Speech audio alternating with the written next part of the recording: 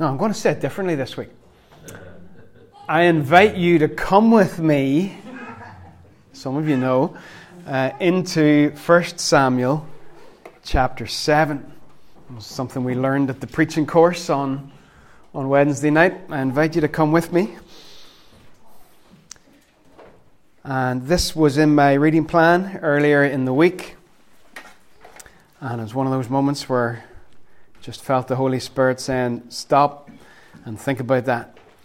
So I want to go through this chapter this morning, 1 Samuel 7, and see what we can learn. So let me read just the first 2 verses and then give you a bit of background before we dive in. 1 Samuel chapter 7 verse 1 says, So the men of Kiriath Jearim came and took up the ark of the Lord. They brought it to Abinadab's house on the hill and consecrated Eleazar his son to guard the ark of the Lord. The ark remained at Kiriath Jearim a long time, 20 years in all. What were you doing this time 20 years ago? Sometimes you read that in the Bible and it's just like, 20 years. 20 years is a long time. Then all the people of Israel turned back to the Lord. So let me give you a bit of the background here about the ark before we get into chapter 7. The ark had been captured by the Philistines. So if you go back, there's a wonderful story that starts about chapter 4, runs through 5 and 6, where Israel has some bad leadership. It's being led by a priest, Eli, who's not really in touch with God and running the nation and the priesthood the way he should be. And he has 2 corrupt sons called Hophni and Phinehas, who had largely ignored God and manipulated and taken advantage of the people for their own gain. And whenever that happens, you got to remember that Samuel is coming hot on the heel of Judges. And in the history of Israel, every time the people start to drift away from God and drift into idolatry and get a bit sort of complacent, an enemy nation will rise up and come and be a threat against God's people. We have it over and over again in Judges, and we have it here in 1 Samuel with some nasty lads called the Philistines. And in 1 Samuel chapter 4, God's people, Israel, gather for battle at a place called Ebenezer. Now you got to hold on to that because we'll come back to it. They gather for battle at Ebenezer, and what they think they can do is just take the ark of God onto the battlefield, and that God will just show up, do his thing, wipe out their enemies, and everything will be grand. They are presumptuous. They think God lives in a box and that they can just take the box out whenever they need God to do something. Sounds stupid, but sometimes we do that. Sometimes we'll ignore God for long, long periods of time, and then when the Philistines start to come up the road, suddenly we get the God box out and we're like, come on God, do your thing, deliver me from this trouble. But God cannot be put in a box. He does not show up and help his people. And the Philistines inflict heavy losses on them. Eli dies, Hophni dies, Phinehas dies, and the ark of God is captured and put into the Philistine temple of the god Dagon. Dagon is the god of thunder. Hold that thought. We'll need it later. And as the ark is in there, you probably know the story. Dagon falls down during the night twice. His head and his hands are broken off. And the ark then, the Philistines don't want it. They send it on it's like a parody of a victory tour. It goes around all the Philistine cities and causes carnage everywhere it goes. And then they finally send it back to a place in Israel called Beth Shemesh. But the people of Beth Shemesh have not seen the first Indiana Jones movie. And unlike me, they don't know that you should not open the ark.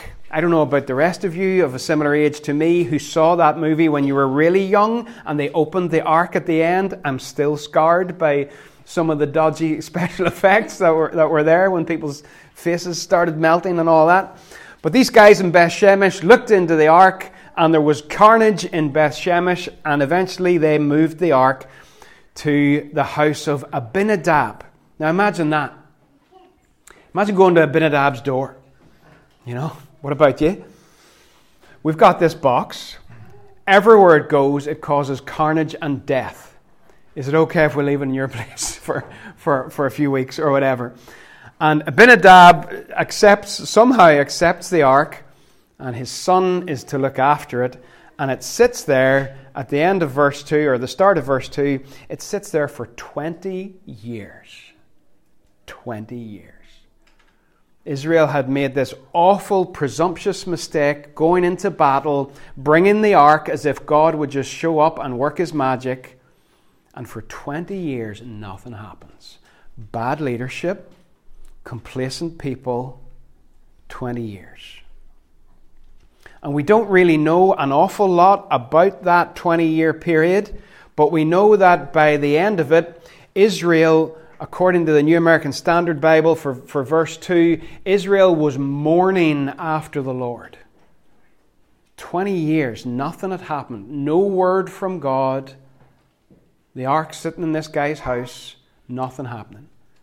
And by the end of that 20-year period, it says that they mourned after the Lord. They're starting to get fed up with the complacency, with the fact that nothing is happening in Israel, that they have not heard from God. They're starting to get frustrated with the way life is going, and they're mourning after God, but they so far are not doing anything about it.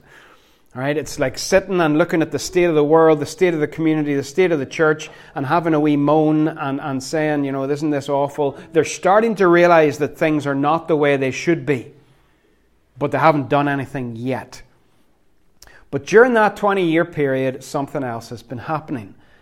And it's been happening to a man called Samuel, who last time we saw him, he hasn't figured in chapter 4, 5, or 6 when all this shenanigans were going on with the ark and the Philistines. The last time we saw Samuel was at the end of chapter 3. And when we met him in chapter 3, he was a boy. He was young. He was in the temple. And God spoke to him and God called him.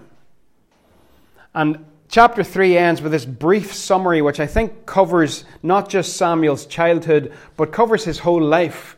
It says at the end of chapter 3, the Lord was with Samuel as he grew up, and he let none of Samuel's words fall to the ground.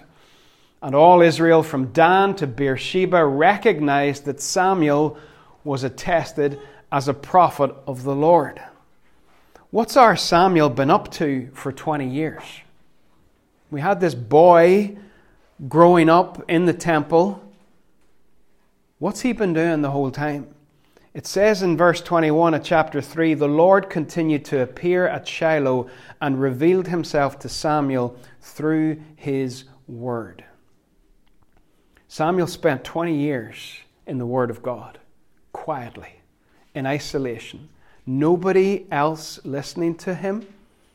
No audience, no congregation. He was just faithfully in the Word of God, and God was just consistently revealing his character to Samuel. Samuel, this is who I am. This is what I do. This is how I operate. 20 years of the Word of God shaping him, changing him, helping him to understand the character of God.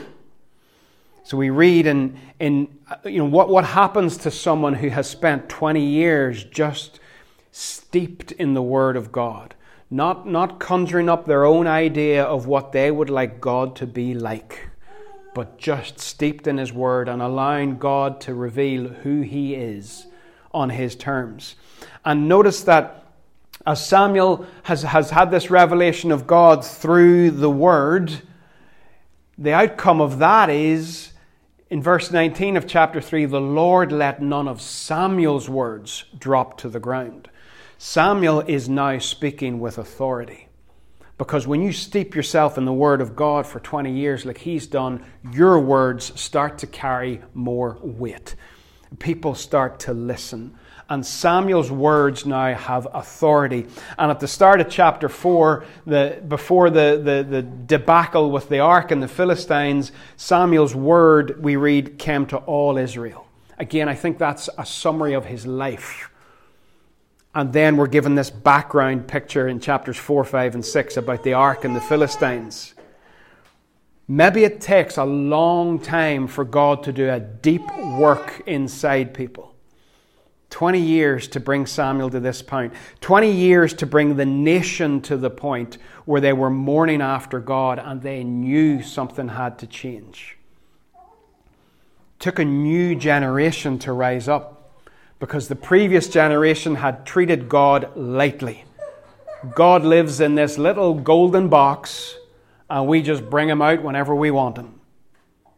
And God says, no, I need to raise up a new generation. 20 years passes before God will start to move again. And he's going to move through Samuel. Samuel is now going to speak to all of the Israelites. Let's look and see in chapter 7 what it is that he has to say. The problem, as always, is the Philistines, but Samuel does not focus on the Philistines. Samuel focuses on the heart. One of the wonderful things you're going to see in this passage is that Samuel never even looks at the Philistines. Never looks at them. The things that threaten you and threaten me, that cause us to fix our gaze and our thinking and our intention, and we talked last week about anxiety, the things that we turn over and over and over again in our minds, the enemy, whatever it may be that comes against us, Samuel doesn't even look at it. He has his focus completely somewhere else. And he goes after the hearts of God's people because he has seen their mourning. He has seen that they're starting to realize things are not right. And he basically says, is this real? Is this real? The way you're talking, Israel, is it real? Are you serious? Because he says, if you're serious, then you will return to the Lord with all of your heart. And there are a couple of things that you will do if you're serious. If this mourning after the Lord is genuine, and this is a wholehearted thing on the part of God's people, one of the things you will do is rid yourselves of foreign gods. What had happened in Israel was the culture around them had got into them. It's one of the most difficult things as a Christian in the 21st century to not allow the culture around you to get into you. Because all around you, every day, everything is screaming, I'm your first priority. I'm high priority. I'm really important. You've got to put your time into this. You've got to put your money into this. You've got to prioritize that. All of these things clamoring for attention from culture. You have to do this to be successful. You have to do that. You have to be this. You have to live here. You have to own that. You have to look like this. You got to dress like that. Culture just screaming these things at us. Those are the foreign gods that then get into our hearts. The idols that creep in and start to influence our decisions, start to influence our lives, almost without us realizing it.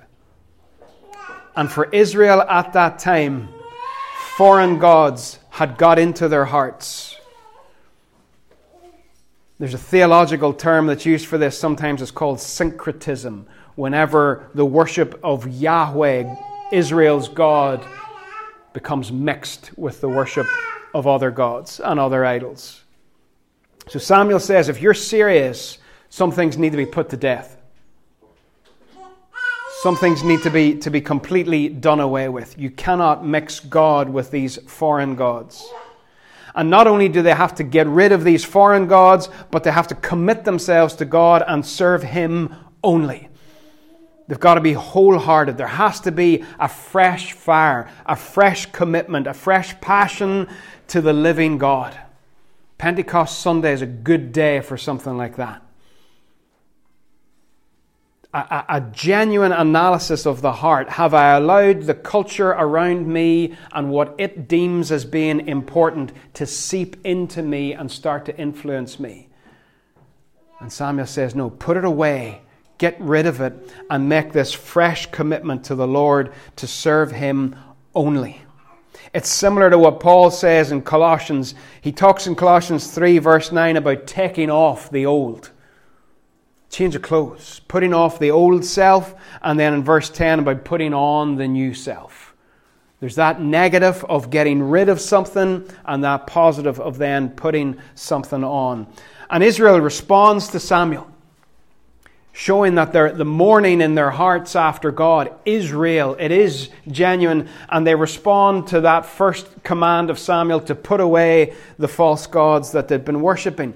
And then he gathers them for like an outward ceremony that he's going to carry out. He takes them to a place called Mizpah in 1 Samuel 7 and verse 5 to have this very public recommitment to God, where they're going to nail their colours to the mast. And they have this bizarre little ceremony where they pour water on the ground. He assembles all the people at Mizpah.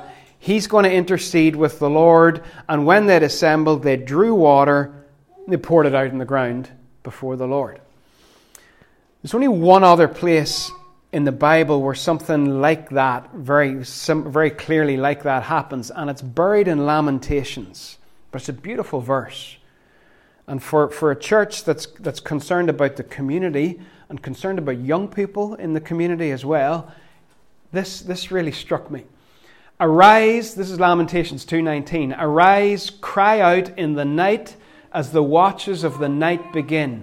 Pour out your heart like water in the presence of the Lord. So whenever the people gather and they have this ceremony of pouring out the water on the ground, they are pouring out their hearts before God. It's genuine. It is real. It is coming from the very core of who they are.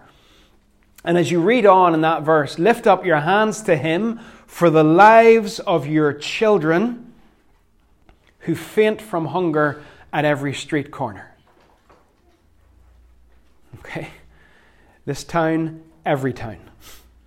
Young people fainting from hunger. They're not fainting because they haven't had any dinner, all right? But they're yearning for something, and they're on the street corners empty, hungry for something. And God says, for the lives of those young people, pour out your heart like water before me in my presence. So that's one place where you have that picture of water being poured out in the presence of God. Another place where something similar is mentioned is in 2 Samuel 14. There's a wise woman from Tekoa who comes to speak to the king. And part of her speaking to the king involves the phrase, like water spilled on the ground which cannot be recovered. Here's the thing about pouring water on the ground. You can't get it back. That's the simple, powerful statement that is being made when Samuel takes God's people to this place, Mizpah, and very publicly they get water and they pour it out on the ground. What they're saying is there is no return. Our commitment to the Lord is irrevocable. We are not going to turn back. We are wholeheartedly, completely pouring ourselves out before God, making a commitment that cannot be reversed. No strings attached. Wholehearted. It's similar to the language of Philippians 2:7 where we read about Jesus. And again, you'll only get this in the more literal translations. We read that Jesus emptied himself. He humbled himself and he emptied himself. And when it says he emptied himself, it does not mean that he did not continue to be God, fully God. He did not empty himself of his divinity. He poured himself out as an offering before God. He became a man, still fully man, fully God, poured himself out, did not use his equality with God as something to be grasped for his own ends, but poured himself out in sacrifice to God. And Israel then does what Samuel's mummy did. In verse 6, they fasted and confessed, we have sinned against the Lord. Samuel leads the nation in this. Where did Samuel learn the power of fasting and prayer and confession before the Lord? He learnt it from Hannah. When you go back and read the early chapters of Samuel, you see a woman of fasting and a woman of prayer. Samuel learnt it from her, and Samuel led the entire nation in this fasting and praying. And they repent. We have sinned against the Lord. No more excuses, no more blame shifting, no more putting responsibility on others, no more empty mourning before the Lord. They take responsibility for their actions and they repent. There is no salvation without repentance. And there is no ongoing Christian life of discipleship without ongoing repentance. Keeping short accounts with God, confessing your sins, repentance. These people repented. And again, we can see echoes of this elsewhere in Scripture. Samuel in the Old Testament is a picture of John the Baptist in the New Testament. John the Baptist came on the scene and he challenged the hearts of the people of God and how they were mixed with other things. And he called them to repent. That was his message. And he had this public commitment ceremony that involved water. You didn't pour it out on the ground, you went underneath it. In John the Baptist's baptism ceremonies, a public display of irrevocable commitment, no turning back. And as Samuel will later anoint King David, John the Baptist anoints King Jesus. So you can see how the influence of this Old Testament prophet comes up again in the New Testament. And in a simple little note at the end of verse 6, it says, Samuel was serving as leader of Israel at Mizpah. And as I read that, I feel the Scriptures are saying that's what leadership looks like. Leadership of the people of God leads them in wholehearted commitment to God. It leads them in repentance. It leads them in doing away with the idols and the mixture that has crept into their hearts. Leadership of God's people leads God's people to God, first and foremost. That's what Christian leadership should be like. It is bringing people to God and focusing them on God. Now, the good thing about this place, Mizpah, where they're out, is that it's really visible location where everyone around could observe what they were very publicly doing with their water ceremony. That was a good thing about Mizpah. The bad thing about Mizpah is that it was a very visible location where everyone could observe what they were doing, including the Philistines. So Samuel chooses this spot where they can make a declaration of their commitment to God and everyone around can see it. And sure enough, the Philistines are also there and they see it. And you better believe that when you make a commitment to God, it will be tested immediately. Immediately. These people have gone through their ceremony. Yes, we repent. Yes, we confess our sins. Yes, we're wholeheartedly devoted to God and we'll pour out this water to show it. And immediately the Philistines are on the scene to test, is it real? If you pour out your heart and you pour out your life before God, you can expect hostility. It will arise. And the Philistines know there's something going on in Israel. They know the Israelites are starting to get their act together and get serious about God. Have you ever got your act together and got serious about God, and then the Philistines are at the door about 5 minutes later? It's almost guaranteed.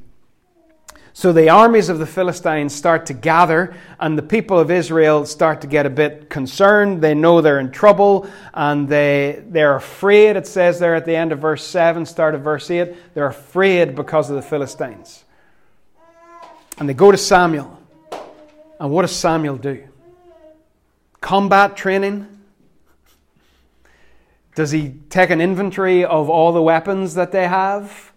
Who's skilled? Who's got experience in warfare? Does he do that? Does he split them into ranks? Does he come up with a plan? No, Samuel leads them in worship and in prayer, because that's what a godly leader does. He leads them in worship and in prayer.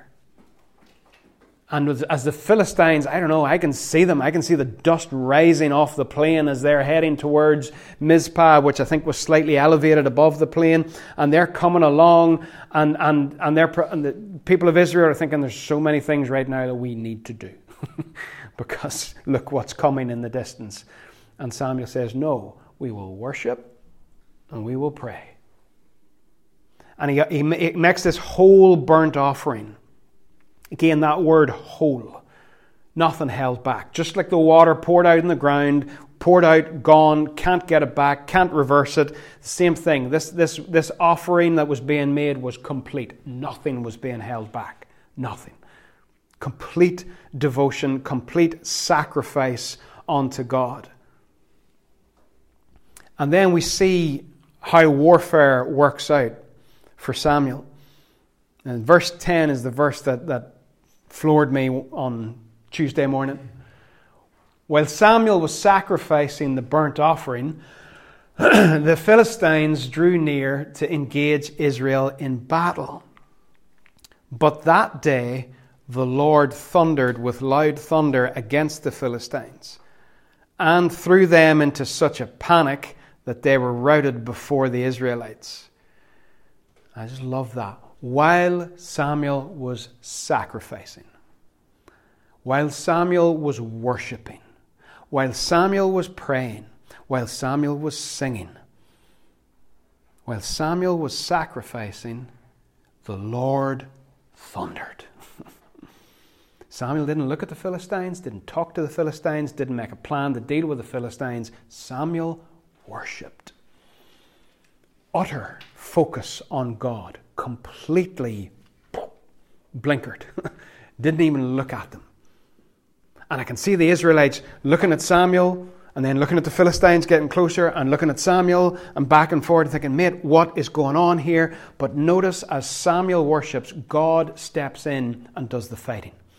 God thunders against the enemy. Who is the enemy? It's the Philistines. Who is their God? Dagon. What's he the God of? Thunder. Whoops. And I can imagine, as you read the story in the bigger context, the ark had been placed in Dagon's temple a few chapters earlier, and Dagon had fallen, and the ark brought out. And now as the Philistines come to do battle with God's people once more, I can translate thunder for you, okay? I've got the gift of interpretation of thunder. As the thunder sounded that day, God was saying to the Philistines and to Dagon, do you remember me? Do you remember me? Do you remember that time you tried to take me captive? And you tried to say that your God was more powerful than I am. Do you remember me? I'm back. Thundering against the enemy. And again, I see Jesus, Colossians 2:15, as what says that when God had disarmed the rulers and authorities, he made a public display of them, having triumphed over them through Jesus. Jesus on the cross was a whole burnt offering. It was a sacrifice complete. Complete. Once for all. Nothing held back. Nothing. And at that place of the most complete sacrifice ever made, Jesus was not in conversation with the enemy. Jesus was offering up sacrifice, an act of devotion, an act of worship, an act of trust in God. And God thundered at the cross. God thundered against the enemy.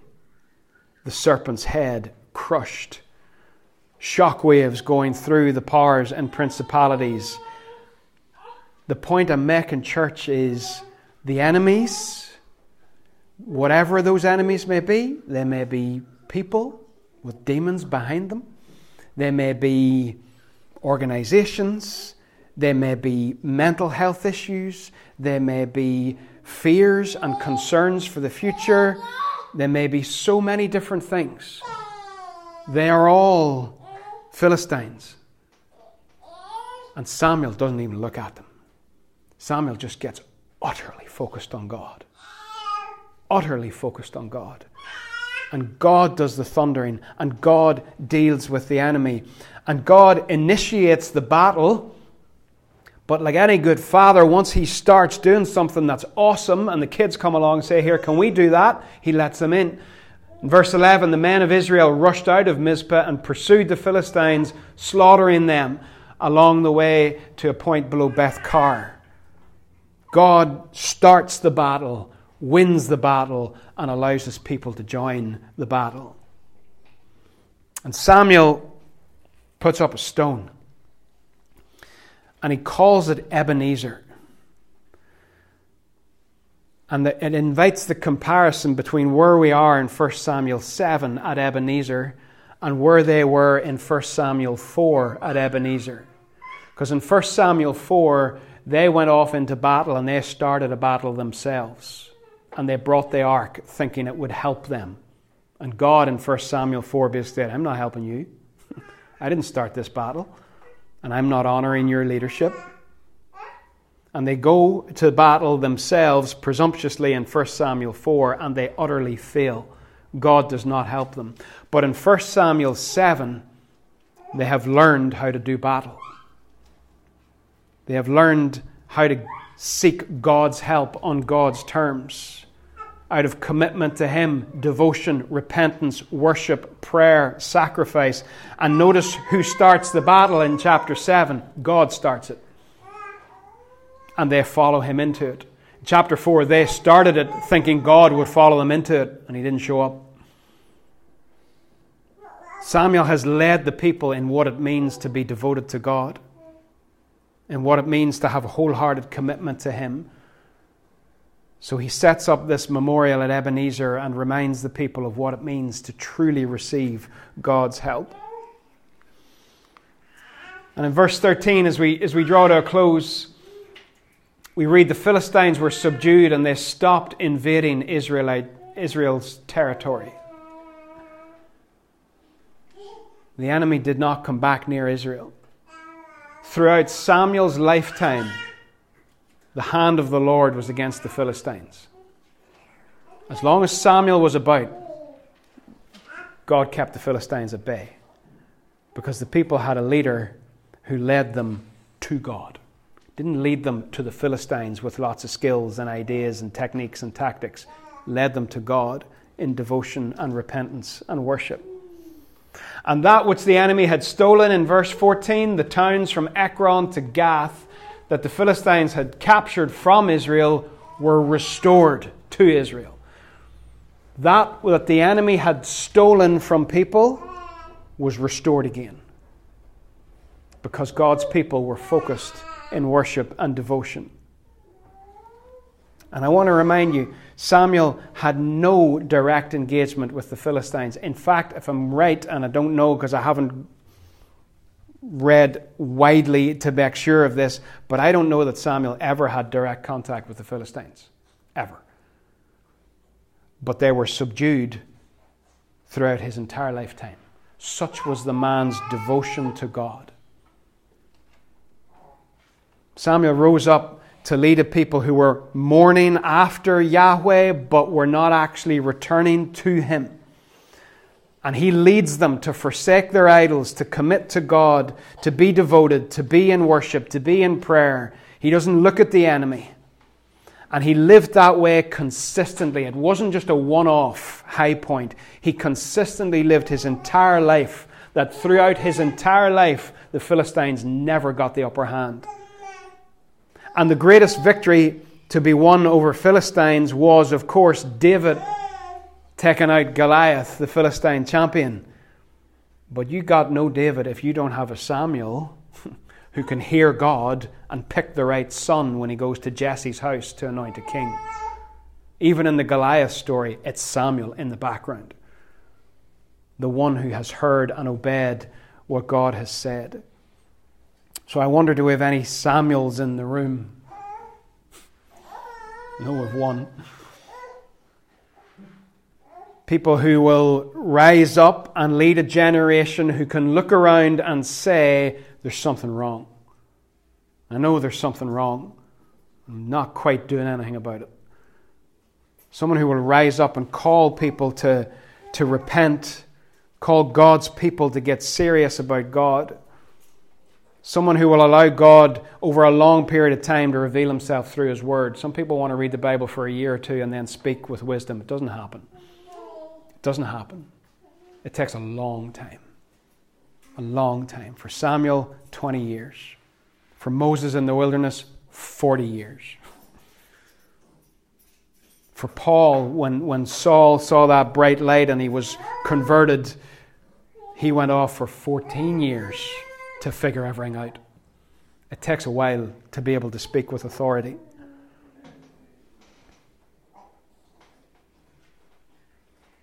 People who will model worship and prayerful devotion. That's what the church needs to see. It needs to see worship.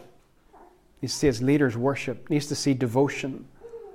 And be called to those God-focused things. The church has had enough, I think, in the last few decades. It's had enough of strategists and leaders who run it like a company. The church needs leaders who will bring the people of God back to God in utter devotion and praise and worship. Father, we thank you for this simple little message. We thank you, Lord, for the picture of Samuel worshipping while you are busy thundering. And I pray, God, that picture would encourage us in our worship, not only as we sing, but our daily worship, our daily devotion. That instead of getting up in the morning and thinking about the Philistines, that we would get focused on our great God, and that you would do the thundering, Lord. Lord, help us. Help us as a church, Lord, to be completely and utterly obsessed with you. With you, Lord. To hear your word and to be steeped in it. Not to think presumptuously that a year or two or a few books gives us authority, but to steep ourselves in the word of God. To seriously put away the idols that have seeped into our hearts, Lord.